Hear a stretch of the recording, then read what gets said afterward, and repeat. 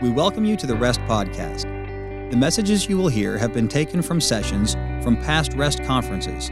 We pray that God will use this message to encourage and strengthen you in your walk with the Lord and your ministry for Him. Let's jump right into the Scriptures, if you would, please. Matthew 6:6 and Psalms 91:1. I put at the top of these notes the notes on a secret and sacred place, and it is something special to me, and I'm not trying to impress you. I think I'm beyond that, and I probably could not if I tried. But I do want to talk to you about some things that I am learning. I quit using the phrase, I've learned. I feel like I'm in kindergarten all over again. If I could just touch the hem of the garment and sense the presence of God, it'd be worth all that we do. All is vain unless the Spirit of the Holy One come down. And I need that in my life, and I'm sure you feel the same way. And so the Scriptures, Matthew 6:6, but thou, when thou prayest, not if, but when thou prayest, enter into thy closet. And when thou hast shut thy door, pray to thy Father which is in secret, and thy Father which seeth in secret shall reward thee openly. Matthew 6:6. Then Psalms 91:1, one of the great chapters in the entirety of the Word of God. Verse 1, he that dwelleth in the secret place of the Most High shall abide under the shadow of the Almighty. I read a lot. I'm an avid reader, as Scott said, and I have willed all of my books to him unless my grandson starts preaching. So we'll take you out of there right quick, brother, all right? But I enjoyed reading. Dr. McShane, Robert McShane, he died at age 30. Didn't live very long, but he said this. He said he preached as a dying man to dying men. He preached as a dying man to dying men. And I wonder where he got that passion from. And then I read, he said this. He said, I want to give you 3 steps to success. Anytime I hear preachers say that, I want to write it down. 3 or 4, jot these down, they say. Now, this is a great outline. And most of you can remember this, except my brother Roger. He's from West Virginia. He has trouble. But everybody can remember this outline. Very quick. Dr. McShane said, number 1, humility. Number 2, humility. Number 3, what is it? Humility. You got it. I have a problem with pride. And don't sit there like a Pharisaical Christian. Most of us do. I battle the lust of the flesh, the lust of the eye, and the pride of life. And sometimes you feel like you have arrived when sometimes you're trying to answer the question and you don't even know the question, trying to give an answer to it. I'm reminded of the king of the beast, the lion. He wanted to remind all of the animals who the king of the beast was. And so this particular morning, he walks through the jungle, and he comes to the tiger, and he grabs him by the tail, and he growls. And he says, Tiger, who's the king of the beast? And the tiger said, you are, Mr. Lion. He said, don't ever forget it. He went on through the forest and come to a tree, and he shook that tree, and a monkey came down. And he growled at the monkey. And he said, monkey, who's the king of the beast? And the monkey said, you are, Mr. Lion. He said, don't you ever forget it. He went down toward the water and stirred the water, and an alligator came up. He looked at the alligator and he growled. And he said, who's the king of the beast? And the alligator said, you are, Mr. Lion. He said, don't you ever forget it. He went on through the forest. He met the elephant. He grabbed the elephant by the trunk and growled and said, who's the king of the beast? And that elephant took that trunk, wrapped it around that lion, picked that lion up, threw it against a tree, knocked the stuffings out of it. The lion dusted himself off, come back over there to that elephant, and said, just because you don't know the answer, don't get so upset about it. Well, sometimes I think I have a problem with pride, and I think it sort of all filters down. Pride's up here in the funnel, and everything else comes under that, and I realize that the important thing is humility. When you have humility, you don't know you have humility. When you pat yourself on the back and you think you've arrived, you've not arrived. Humus is the Latin word, which literally means getting down on the ground. Our Muslim friends so often You see them on their face, prostrate, praying to Allah, praying to a God who cannot hear and a God who cannot answer. And then sometimes we don't even pray as one time, much less as many times as they do a day in their heathenism. But we need to learn how to bow ourselves humbly before God. And He says, if you'll bow yourself before me, I'll exalt you. He'll put us right where He wants us to be. And the reward always comes from Him, not from us. And I'm grateful today for that fact. And so it is today that all of us need to pray and to humble ourselves down before the mighty hand of God. It's essential. John the Baptist. Never has there been a man born of woman greater than John the Baptist. And he said, I'm not worthy to unlatch the shoes of the Lord Jesus, who is the Lamb of God that's taketh away the sin of the world. And his theme in his latter days, I must decrease and he must increase. And boy, I appreciate the emphasis all these last days of getting back to who it's all about. It's not about, we say it all the time. It's not about me, it's about Him.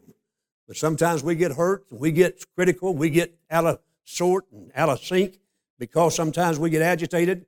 Has everybody ever criticized you? Has anybody ever hurt your feelings? Has everybody licked the red off of your candy? You pastor as long as some of us have, and there ain't too many folks you have not met. There was a woman who used to criticize my singing. Roger would know, Artie Vitito. Artie Vitito, when I sung in the choir as a young man, I don't have a great voice. He walks with me, he talks with me, he tells me I am his own. You say, preach, that's terrible. Well, I'm not singing to you, I'm singing to God. But yeah, I was singing in the choir, and she turned around and she said, James, she said, that is awful. You don't need to be singing in the choir. Now, I'm just a kid. I wanted to cry. I said, you're probably right. And then I said, when I got older and started singing, and my wife started criticizing my singing, one preacher said they fly the flag at half-mast and the angels weep when they sing. And I got to thinking about it. You know, when I get to heaven, I'm going to look her up. If she's there. And I'm going to say, Sister Hardy, you were right on target. But I learned something about this thing of singing, and I'll get to it in my outline in just a moment, because it's a precious moment in my life. I brought the song today that's the song of the week. I'll get to it in just a minute. I'll sing it for you. I don't care whether you like it or not. It's a sacred heart. Not only is it a submissive heart, it's to be a sacred heart as we enter in the secret place. Our devotional life will determine our conduct because the character is molded and chiseled out in a private walk with God. Mine's not everything it ought to be. Well, I wish it were better. I wish it were better. But I find in my own life what I am in the closeness of the closet is what I am. You can go out and put on the air and impress people, and it's been said already. Somebody said, boy, that's a tremendous preacher or a tremendous teacher, or, boy, listen to him sing. But I know me. I know me. If you knew me like I know me, you probably wouldn't love me.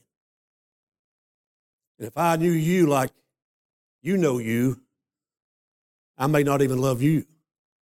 We're wicked. The heart is deceitful and desperately wicked. Who can know it?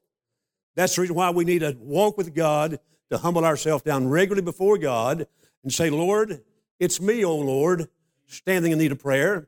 Not my brother nor my sister, but it's me, O Lord. Not the deacon, O Lord. Well, it is, Lord. It really is him. It's not the deacon, but it's me, O Lord, standing in the need of prayer. He's waiting on us to come to the secret place. I want to give you something that helped me a long time ago. And I hope it don't sound mystical or trying to be super spiritual. And I go through the routine that I'll give you the habit if I have time to do it today. But when I come into the prayer closet, and I will describe that in just a moment at our house, I was sitting there at the desk, and I said, Lord, I want to talk to you. And Father, I want to enter in the secret place, and I want to pray a while, and I want to talk to you. In my subconscious, God, this is what I heard. I've been waiting on you. Well, that put chill bumps over me the first time I experienced that. I've been waiting on you, son. And then the Bible says he's mindful of us. He knows all about me. He knows every hair I've got in my head and those that used to be there. He knows my name, James Marvin Pauley, and nobody knows that except my mother. He knows my address. He knows everything about me. I'm under the scrutiny of God. His eye guides me. The Bible says he guides us with his eye. He walks to and fro and he sees us. He knows everything about us. And you can fool some of the people some of the time, but you can't fool God any of the time. And that honesty of coming before God in the secret place of the Most High. And so I've been waiting, and I've been trying to learn and keep learning to enter in the secret place of God. You see, every man has a hallowed spot. It's a special place to him. If you're a preacher or even a layman or a lady, everybody ought to have a secret place. And sometimes that's hard to have. It's unique, and Brother Scott said it well last night in our question and answer time. Everybody is unique. Nobody has fingerprints like I've got. Nobody's got a retina like I got. I am a unique creature of God. And every individual enters into this thing of devotional life differently. You see, what I'm going to give you today is just what helps me. And you may say, preacher, I don't get a thing out of that. But you better find some way uniquely to come before God as an individual and say, Lord, I want to learn how to enter into the secret place. I've read the books by Leonard Ravenhill. I've read the books of E.M. Bounds. I've got convicted when some of those men say, if a preacher don't pray 4 hours a day, he's not worth his salt. Whew. That used to tear me out of my frame. And they talk about getting up at 5 o'clock and praying to 9 when they're to bed at 7. That helped me a lot. And I'm not opposed to praying 4 hours, and I think sometimes we need more of that. I like what D.L. Moody supposedly said, and I'll quote him because I think he said it. If he didn't, when we get to heaven, we'll find out. But right now, it's D.L. Moody. D.L. Moody says, I don't pray for hours at a time. But he said, there's not an hour that passes that I don't pray. So it takes the admonition, pray without ceasing. And I believe you can pray all day long and be in the attitude of prayer, but there still needs to be a secret place where we get along with God. Excuse me. We must take heart the command of the Lord Jesus, pray without ceasing. Our attitude toward the subject will show up in our actions and in the ministry. We can fool some of the people some of the time, I said, but you can't fool God any time. It is a special, hallowed spot, and yours is unique to you. So when I get through in these next 20 minutes, you don't have to leave and say, well, I can't do that. That's not what I want to do. I'm just going to tell you this. You better find a way to enter into the Holy of Holies and talk to the God of heaven.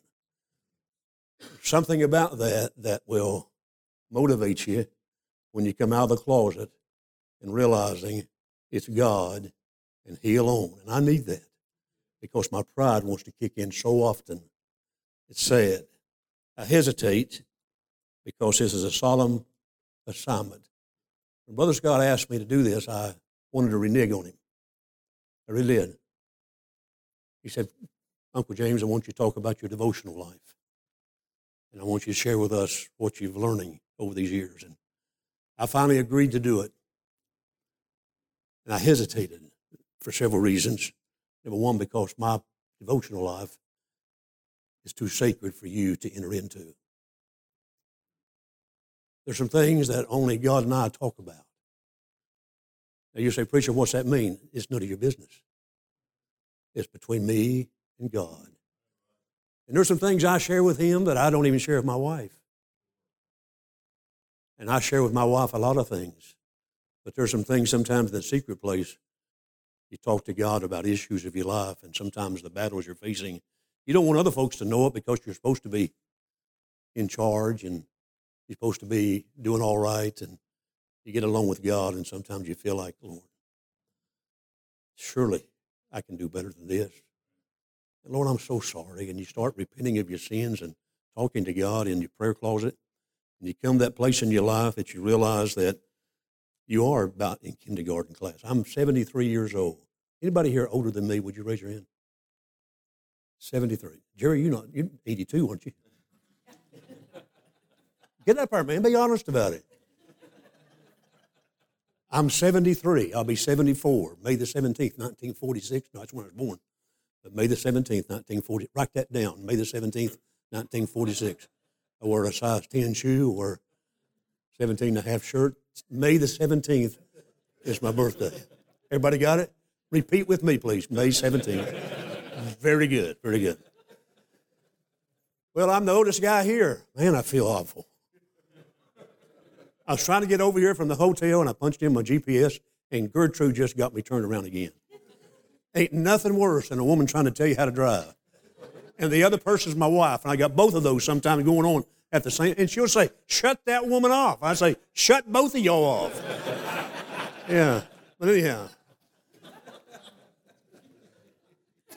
But I feel like I'm in kindergarten, spiritually.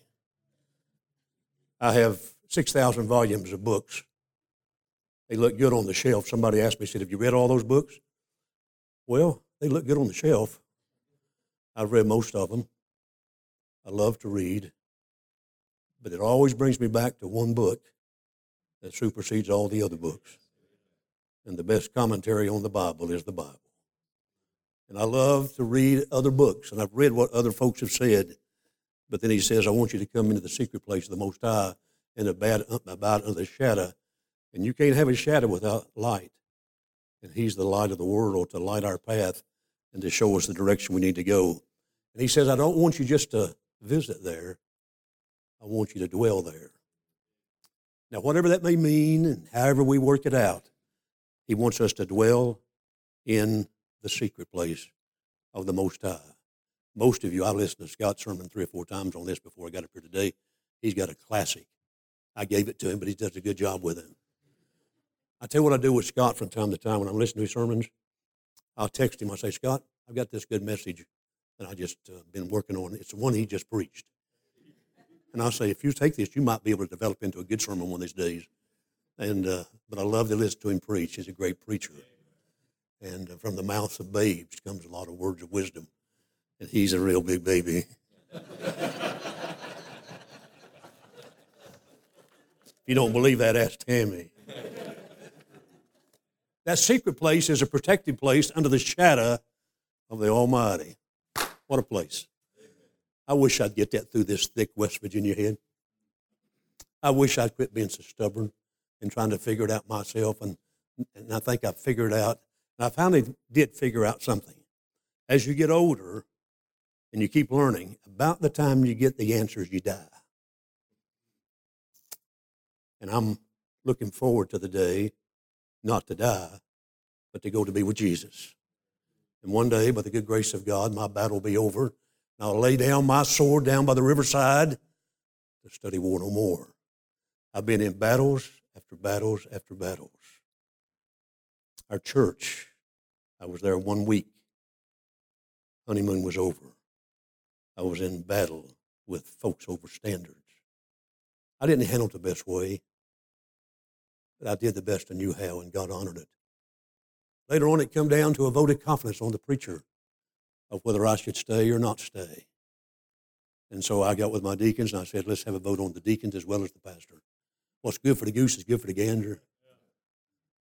So they agreed to that, and we had a vote of confidence, and I stood before our church family, and the secretary came forward, and yes meant you was in favor of him, and no, you was against him. We had everybody's name, and she was reading it. She was a lady secretary, and she was reading it, and one of the votes said, no, no, no.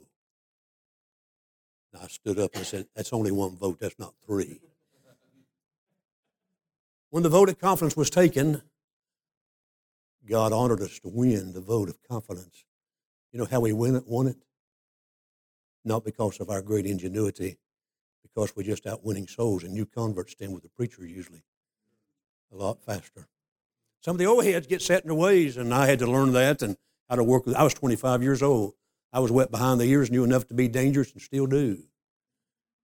But I had a vote of confidence, and it was decided who's going to be the leader of our church, and that mantle fell on me. And then it got more scary, Brother Bruce. Not that I'm the chief man, but I am the shepherd under the chief shepherd. And that's an awesome responsibility. And I found myself, boy, I won this battle, now what? And then later on, we started running buses and run 7 buses at one time. It's not like that today, but it used to be. I remember the church was growing. We were going to try to relocate and build in 1980, and we'll forget it as long as I live. Already signed the contract to build a new building, relocate, found some property, and it's a whole different story, and I don't have time for that. 1980. I just went on radio for the first time. Been on radio now since 1980 in 2 stations in our area. Just went on radio, just started our daycare, had 1 student who is a deacon now in our church, who had 1 student. We had 1 student in our daycare for 2 weeks. But during the process of having a daycare and getting approved and everything with the state and codes and so forth, we had a fire at our church. And overnight, we had no building. We was running probably 250, 300 people with no place to go. We had bought a little building beside us that was owned by a man by the name of Fat Dillard. I preached his funeral. He weighed 600 pounds. He said, Brother James, I want you to preach my funeral. And I said, glory, I thought you were going to be that pallbearer. And when he died, I preached on, they that are blessed of the Lord shall be fat. That was my text, and what a great guy he was. But anyhow, we bought the building from him. And so we met at a sister church on a Saturday night. And we just come back from a conference, I think it was up at maybe Dr. Hiles back in those days. And they sung it, and we sung it. Everything's all right in my Father's house. In my Father's house. That's good singing, it. Everything's all right in my Father's house. Where there's joy, real joy. We sung it till we cried. Saturday night. All right, we're going to win the victory. Everything's all right in my Father's house. We sung it over and over again, and we had a spark of revival to come to our church over a fire, literally, that came and destroyed our facilities. Then we had to meet in that little one-room building, little, not too big, probably all. We had to bus our kids to another church fellowship hall for children's church. Only had 1 bathroom, and when you went, everybody knew you went. One of them kind of thing, no sound factors, it's terrible, terrible.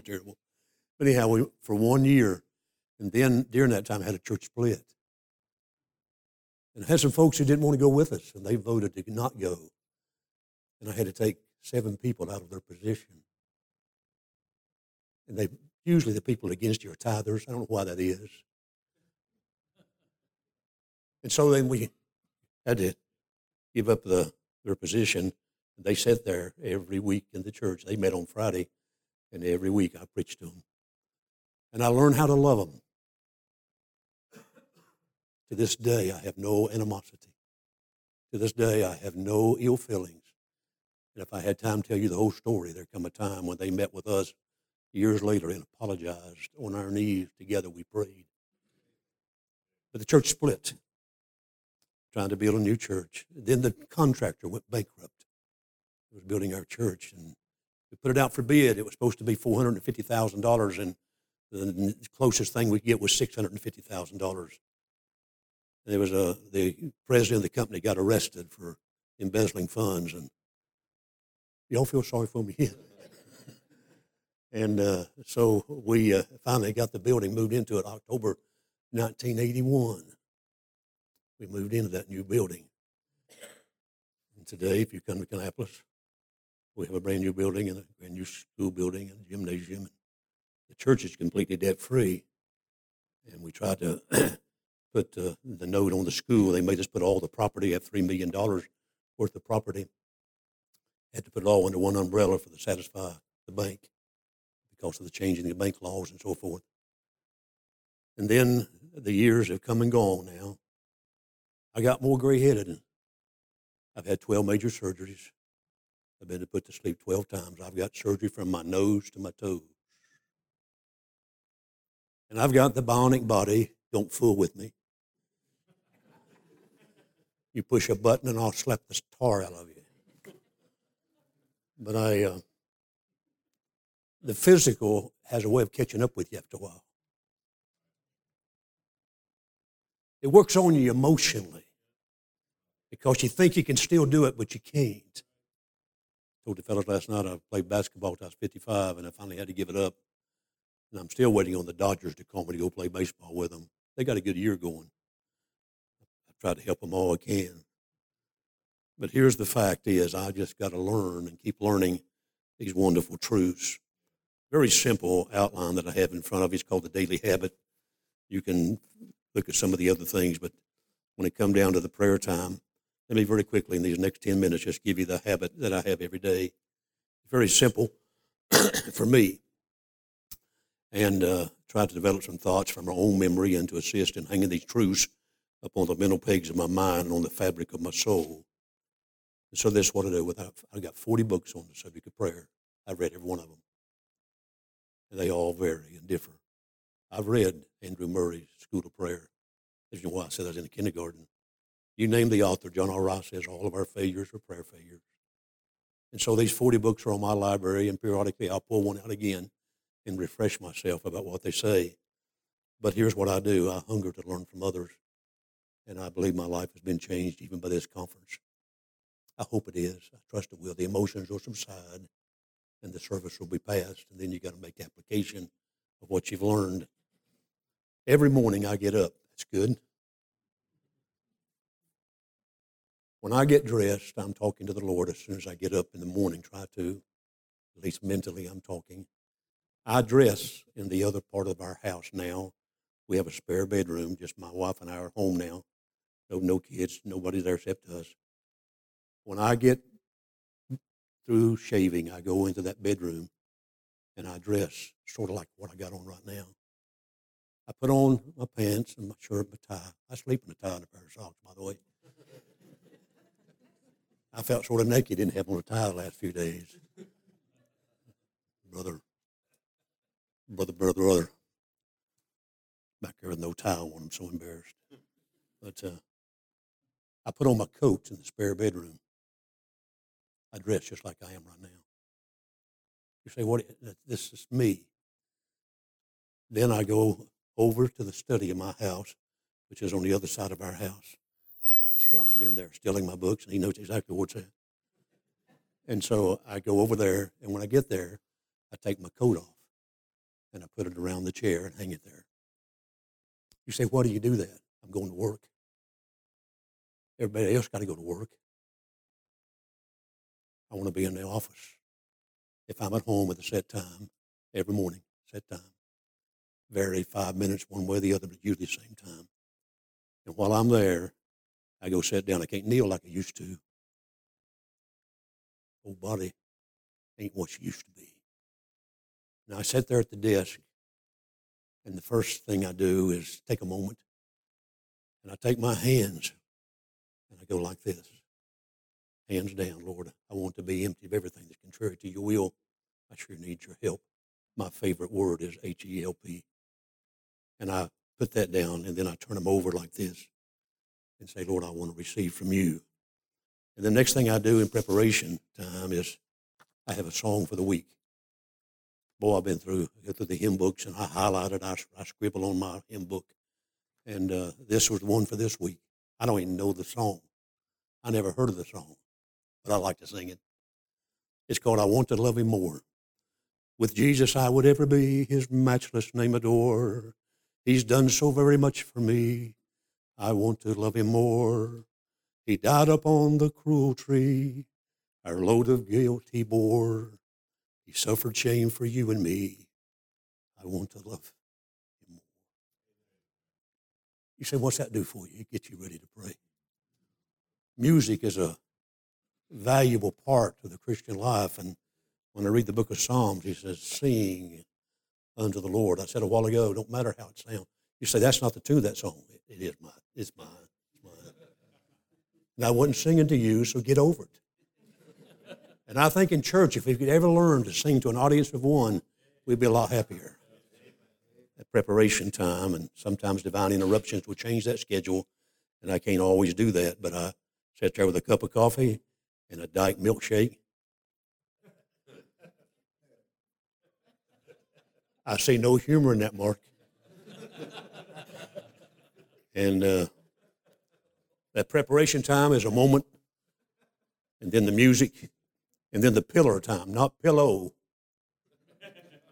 pillar time.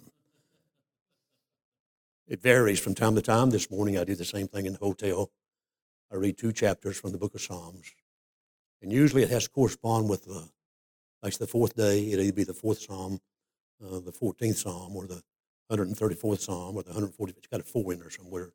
And I'll do that with 2 of them that's got 4s in it in the book of Psalms. That's just for me. And then I'll read the book of Proverbs, as I was taught years ago, every day to read the Proverbs. And then when I'm doing that, I've got this book right here. This is called my journal here. I've got one on the PC, on the computer.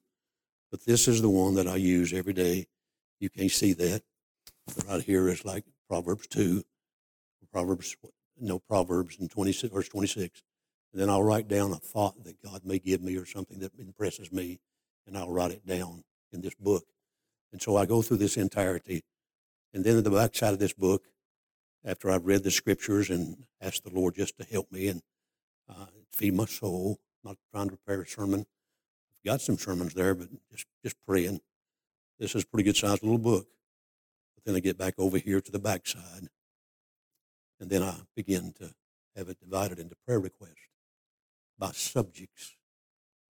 Now, this one right here is special prayer request, and there's 21 on that right now, 21 prayer requests. And down at the bottom, it just said, thank you, Lord, for answering that prayer. You say, what's that do to you? Sort of helps me want to pray again. Then I get over it and I divide it into sections like personal, church, salvation, sick folks. And I try to keep a list of those. I think you ought to pray for the sick people by name and pray for the shut-ins. I try to write a note to the shut-ins periodically. I don't go like I used to. We've got ladies that visit them every week.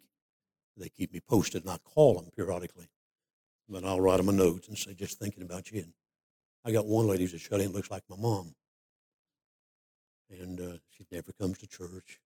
We got a lady who joined our church who could not be a member because she was incapacitated. She became a member of our church by proxy. And she's now a member. And then I have a list of preachers here. And some of you are on this list. The first 7 are in green. I started with my brother Roger because he's the meanest of the group. The next one is Scott. The next one's Uncle Eustace. That's who I answered a call to preach under. And then his 3 boys who are in the ministry. And then Uncle Buddy. Yeah, I did that because they're dear and precious to me. And then the next 7, they're in pink. They're sissies. But they're people that I know. And so I go through that list. I don't pray for every one of them every day, but I do pray for them periodically. And by the way, if you've got time and you don't mind, put me on your prayer list. I don't mind. I appreciate it. I really would. I got 2 minutes. That pillar time is important.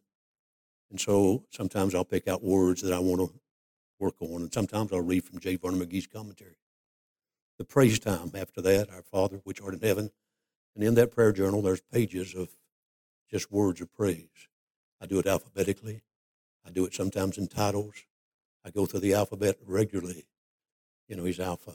He's the beloved one. He's my comforter. He's my deliverer. He's my eternal God. He's my friend. He's good and great. He's God. He's hallowed. He's holy.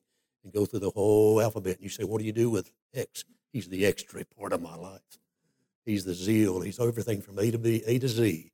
And so you praise him. And then that comes from praising, you go into thanking him. Makes all the difference in the world. All hail the power of Jesus' name. Let angels prostrate fall. Bring forth the royal diadem. Let's crown him Lord of all. And then I come down to the prayer time, the list I just mentioned to you. And lastly, and I'm through, I have what I call PC time. I go to the public to the computer, and I'm not a whiz at the computer. I do fairly well. Since 1993, I've been working on computer. Still don't know much. But 500 to 600 words every morning of my life, I write to God. I just sort of share some things with God and one sentence triggers another sentence. It just sort of follows in sequence. And then I always find all the way through that word H-E-L-P, and I capitalize it, help. And then I'll say, Lord, lead on. Help me today. I want to be the very best I can. I confess to you that the greatest need in my life today is what I'm talking to you about. I like to stand up here and say I got it all together. But I don't. I'd like to say I've won a lot of battles. And by the way, prayer is the battlefield. You put on the whole armor of God to pray. And that's the strategy room. And you don't win the battle out there. You win it there. And so I closed the illustration years ago, just a few years ago. One of our young men, he visited with us with his daddy. His daddy was a deacon. And we went visiting, and we got back to the parking lot. And he said, hey, preacher. He said, prayed for you last night. He said, I prayed for Daddy and Mommy and Grandpa and Grandma, and prayed for my brother, and prayed for the dog, prayed for the cat. He started listing everybody he prayed for and things he prayed for. And then he said, and preacher, we prayed for you. He's 50 now. I sat in his house the other day. He's not living for God. He said, preacher, there's not a day that passes that I don't think about what you preached and what you taught.